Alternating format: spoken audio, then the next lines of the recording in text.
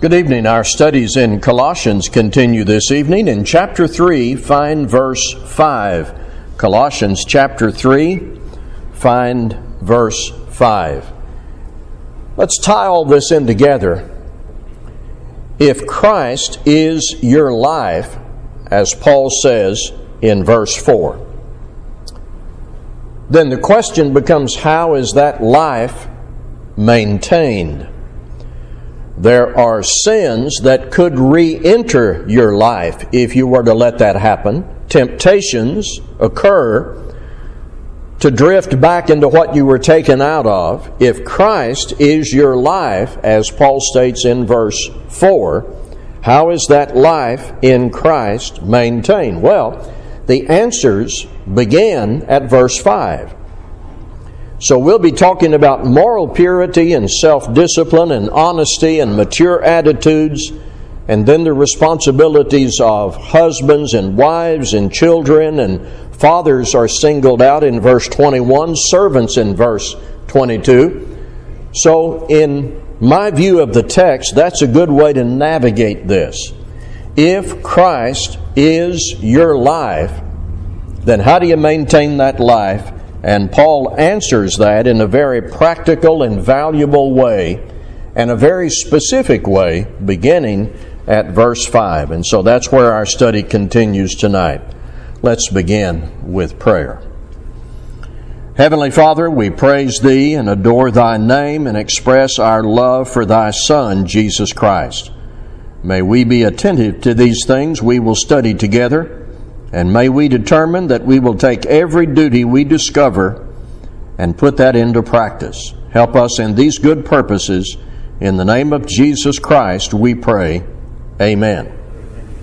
Let me read Colossians 3 from 5 down through 8 for now.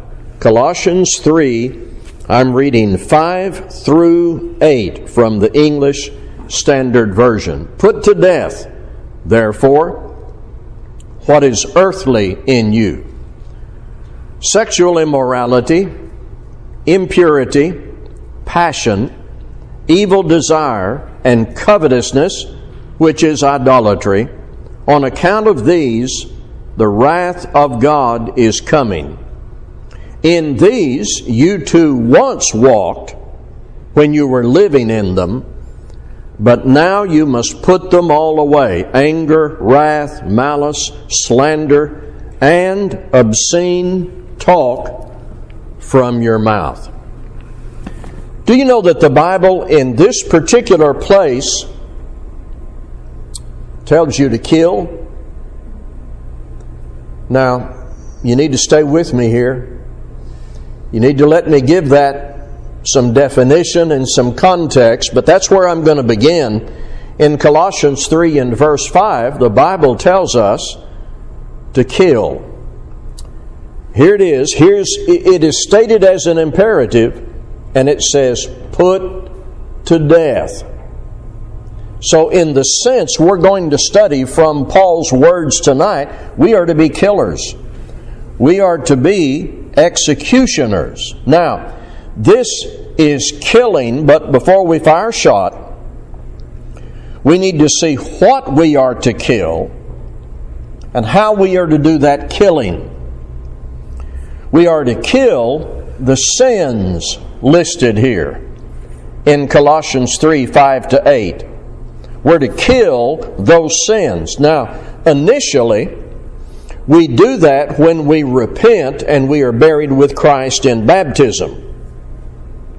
Based on our response to the cross, and in particular the function of repentance in the heart. Repentance means we kill any sins that we're involved in, and God forgives us. So we kill them initially when we are buried with Christ in baptism. But then after baptism, from baptism until we die, there is the reality of temptation. If and when these sins begin to reappear in the form of temptation or actual transgression, we have to kill them again. And God enables us to do that when we are determined to live in Christ and be nourished and disciplined by the Word.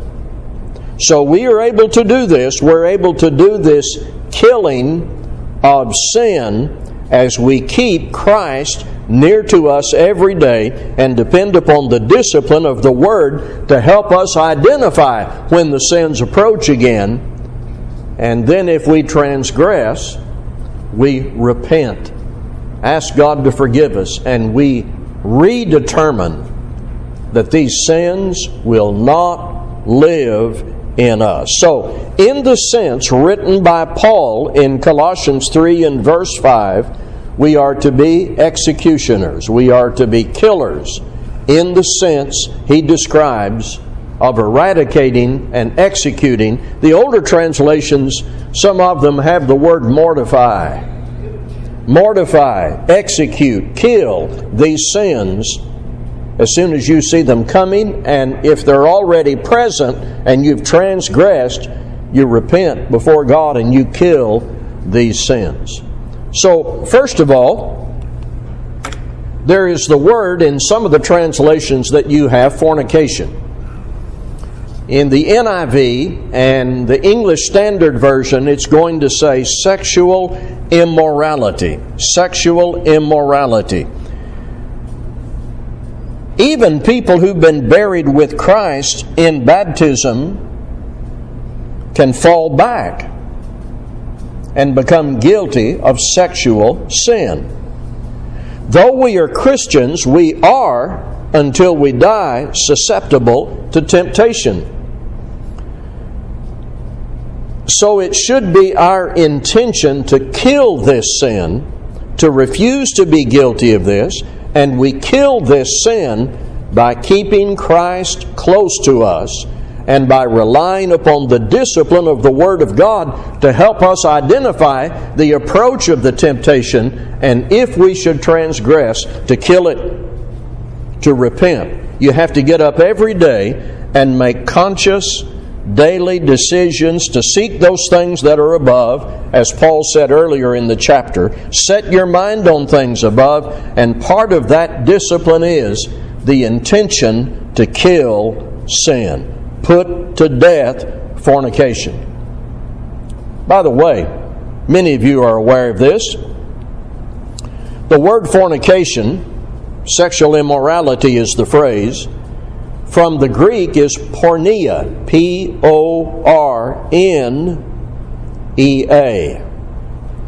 Now, if that sounds familiar, porneia in the Greek language is a general word that covers all forms of sexual activity forbidden by God.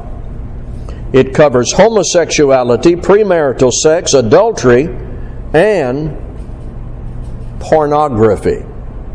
All sexual thinking, seeing, and acting that is forbidden by God.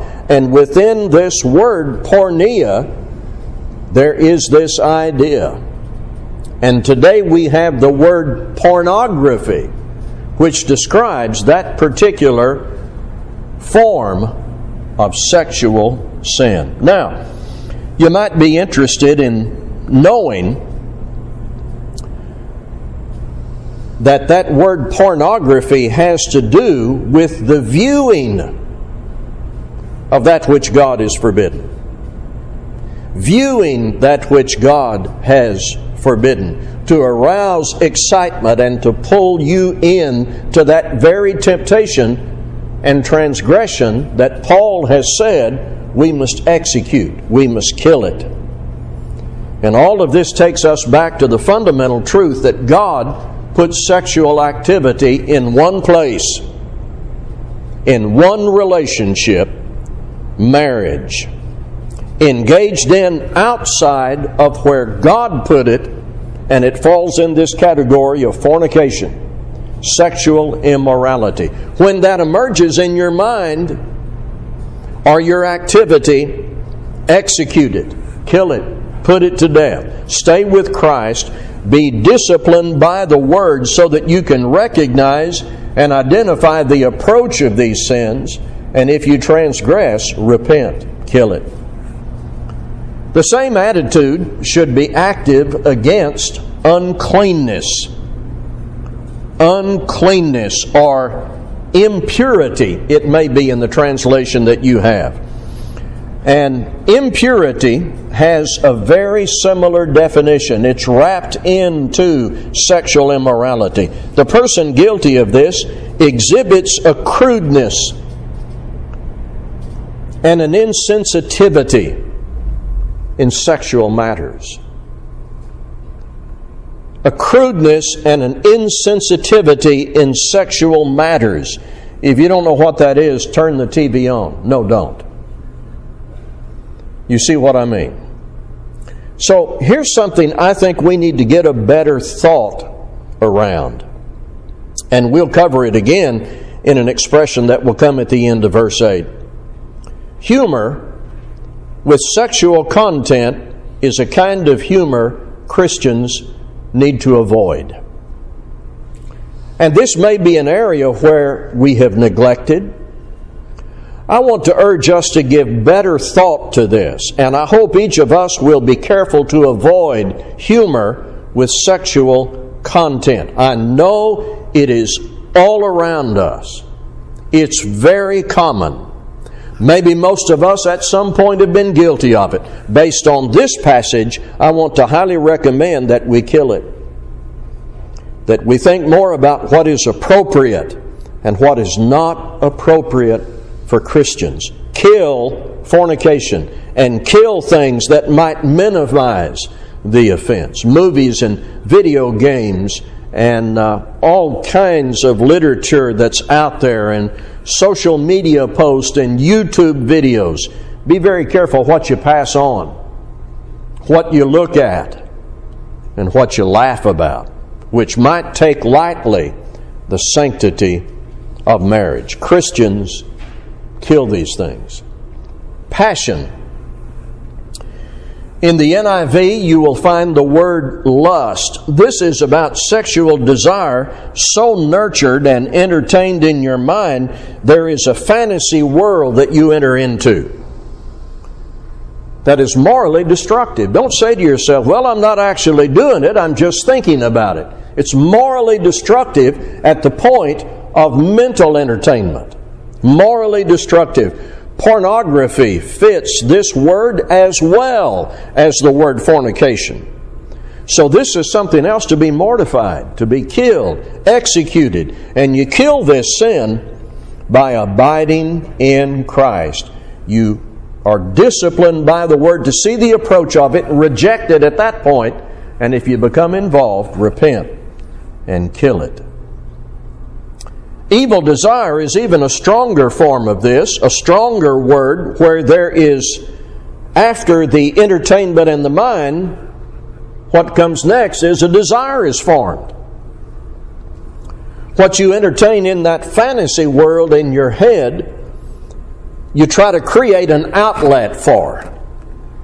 Kill that too. Very similar to what we've already talked about. Evil desire. And it could involve something of a non-sexual nature, but has intention to do something wrong. We'll talk about the sin of malice here in a few moments. So, intending to do wrong, intending to do harm, seeking some outlet for thoughts that you should never have maintained in your mind to begin with. When it emerges, kill it. Then observe this near the end of verse 5. And covetousness, which is idolatry. The New Revised Standard Version says greed, which is idolatry. Here's what this is about. When your focus is on satisfying your desire, greed becomes idolatry, because what you want can easily become your God. That's the connection. What you covet, what you desire strongly, what you have great intention for in terms of some outlet, that can consume you and become your God. So as Christians, in the sense described in Colossians 3:5, we are to be killers. But note carefully what we are to kill, and note in the New Testament in general how we are to kill it. We are to kill these sins. We kill them by letting our lives be consumed with Christ. So, here's what I want to do now. I want to read 1 through 5.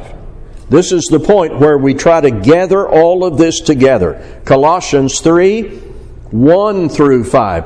If then you've been raised with Christ, seek the things that are above, where Christ is, seated at the right hand of God. Set your mind on things that are above, not on things that are on earth. For you have died, and your life is hidden with Christ in God. When Christ, who is your life, appears, then you also will appear with Him in glory. Put to death, therefore, what is earthly in you: sexual immorality, impurity, passion, evil desire, and covetousness, which is idolatry. There's a single word in verse 5 that connects verse 5 with verses 1 to 4. Now, what is that word in verse 5 that connects it all to verses 1 through 4? Therefore. Oh, you've listened so well. That's it. Therefore. Here's a conclusion then. The conclusion is to kill these sins. If your life is Christ, then how do you maintain that life? You kill these sins. Hopefully, you kill them as the temptation approaches. If you're guilty of transgressing, then you kill it through repentance. That's Colossians 3, I should say, 1 through 5. Questions or comments before we continue? In the contemporary English version, paraphrase, but I think it's well done here, you have been raised to life with Christ. Now, set your heart on what is in heaven, where Christ rules at the right side of God. Think about what is up there, not what is here. You died, which means that your life is hidden with Christ, who sits beside God. Christ gives meaning to your life, and when He appears, you will also appear with Him in glory. And then verse 5 says, therefore, execute these sins. Now, here's what I want to do. I want to take 6 and 7 together. Colossians 3, 6 and 7. I want to put them together. On account of these, the wrath of God is coming. In these you too once walked when you were living in them. I know some of you have the New King James. Because of these things, the wrath of God is coming upon the sons of disobedience, in which you also once walked when you lived in them. When these behaviors we've been talking about are identified in verse 5, fornication, uncleanness, passion, evil desire, and covetousness, which is idolatry, it is vital for each one of us to be very clear in our minds and on our study that these things are offensive to God. These things are offensive to God. Now, you may stack up a number of reasons to not do these things. And there are many reasons to not do these things. These things may be socially unacceptable in your family or in a group that you belong to. These things may wreck relationships you have with people. These things may lead you into a lifestyle that would involve disease and disability and maybe death or crime. Here's the greatest consequence. Here's what should bear upon our minds, even though we have that list of all these other things we don't want to mess up. Here's what should bear upon our minds. The greater consequence must be recognized, and in recognizing the greater consequence, you're going to find much more power to kill these sins than to just say to yourself, well, I might wind up with a disease. So there are a number of motivations, a number of reasons to not do these things or entertain these thoughts. But you're going to find the greatest power that you have to kill these sins lies in the recognition that they're offensive to the God who made you. And the Christ who died for you. These things bring upon you guilt from God, the just expression of His wrath. So keep those other reasons, but put this at the very top. You have offended God. This term here is a settled divine wrath against sin. You observe throughout the Bible, in every dispensation. Now, you may convince yourself that sin is not that bad. You may convince others that your involvement in sin is just no big deal. You will never convince God that it's all right. God doesn't like it now, and He will respond against sin in a very certain way in the end. As converted people, then, what should our attitude be? Well, kill them. Kill them in their approach. Don't even let them come near you and into your mind. And if you've discovered you've transgressed, then repentance is the instrument of execution. Questions or comments? Colossians 3, 5 through 7. Notice Paul says in verse 7 that once you lived in these things. Is it possible to live in covetousness, which is idolatry? Yes? Is it possible to live in evil desire? Just have that as your way of life? Is it possible to live in adultery and fornication? Certainly is. In these you too once walked when you were living in them. Well, that's a way of life that you give up when you're buried with Christ in baptism. You leave all that, and then when it approaches again, you kill it. Anything else? Verse 8 contains a lot for us to make certain we understand.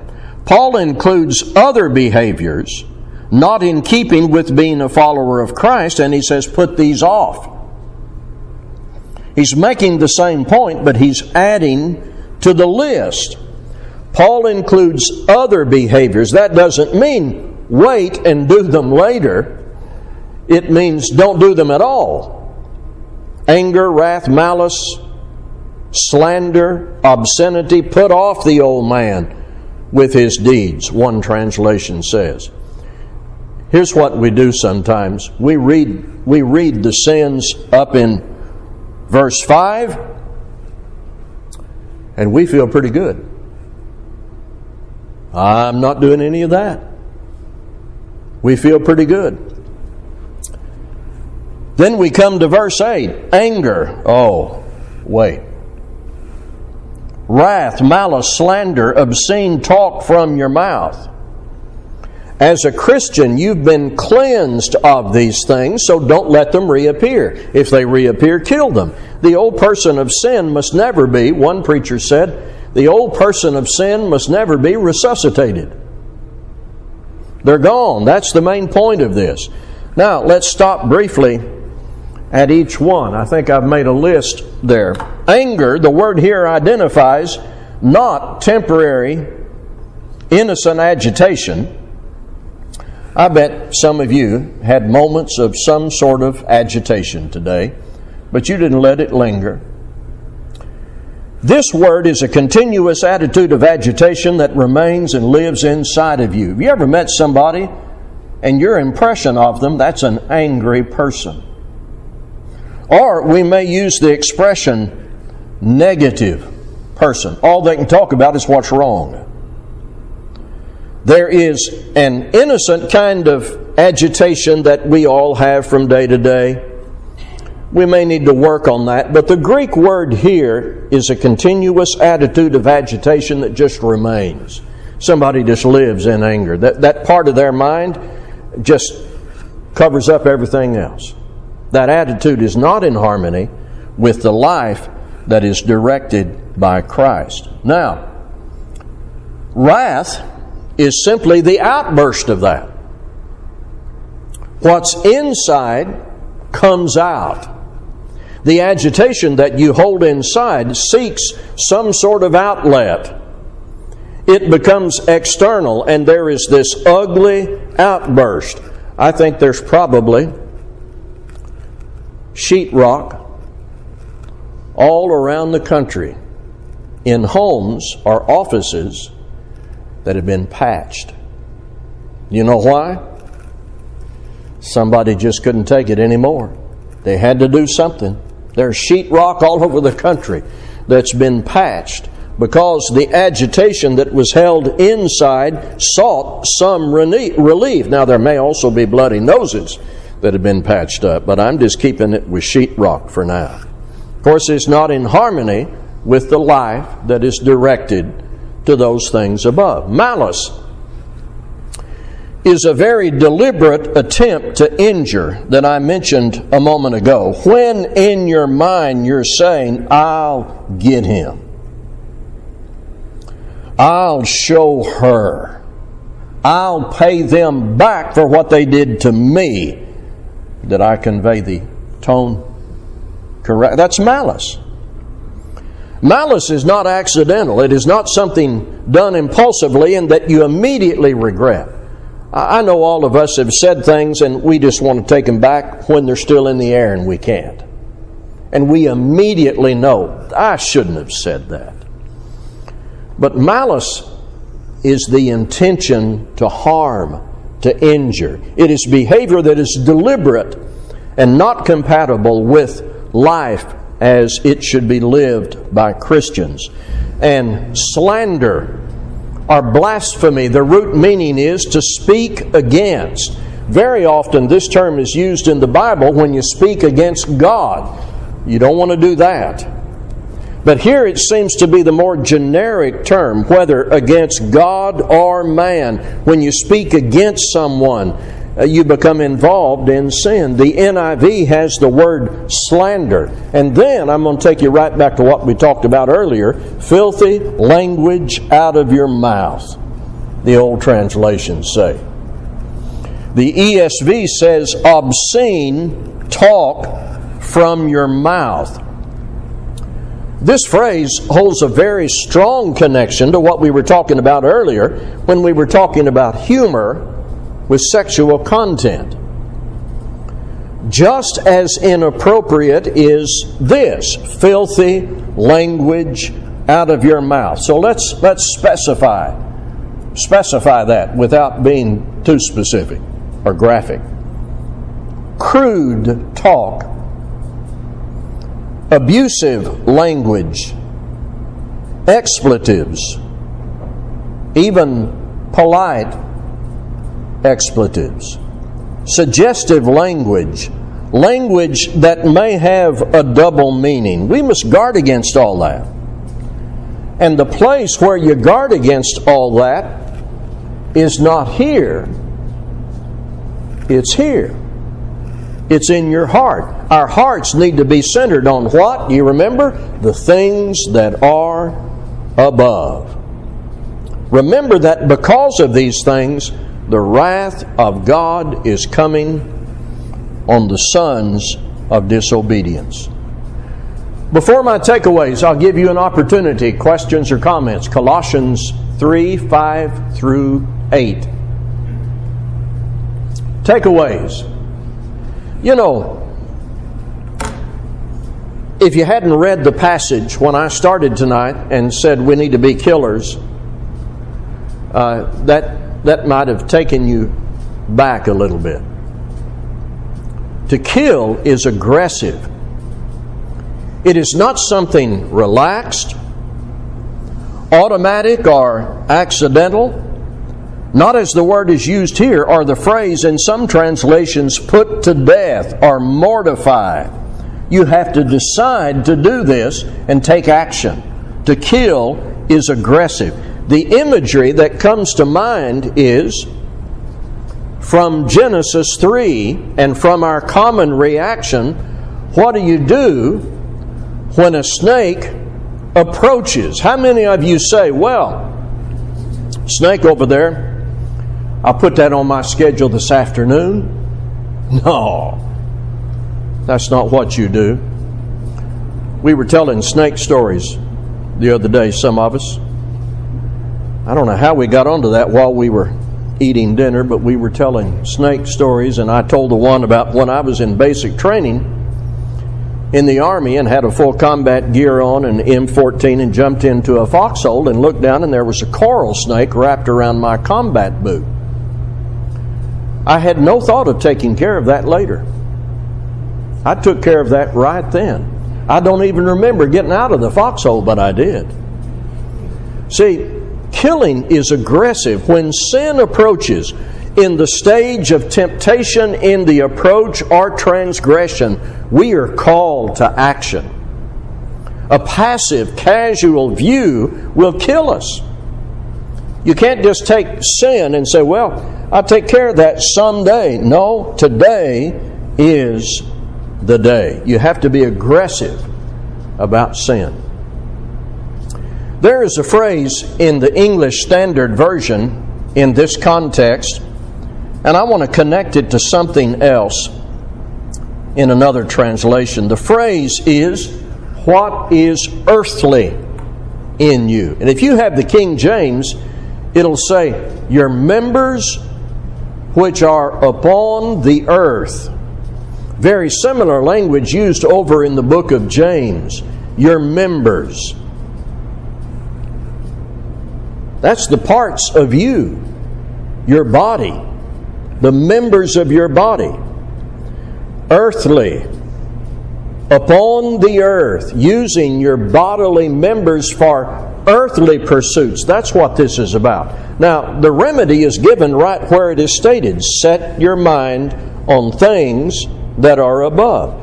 Very similar to the phrase we studied, by the way, back in chapter 2, when it talked about the indulgence of the flesh. And so, this aggressive action towards sin starts, really, here, when you get your mind where it should be. Not on the earth.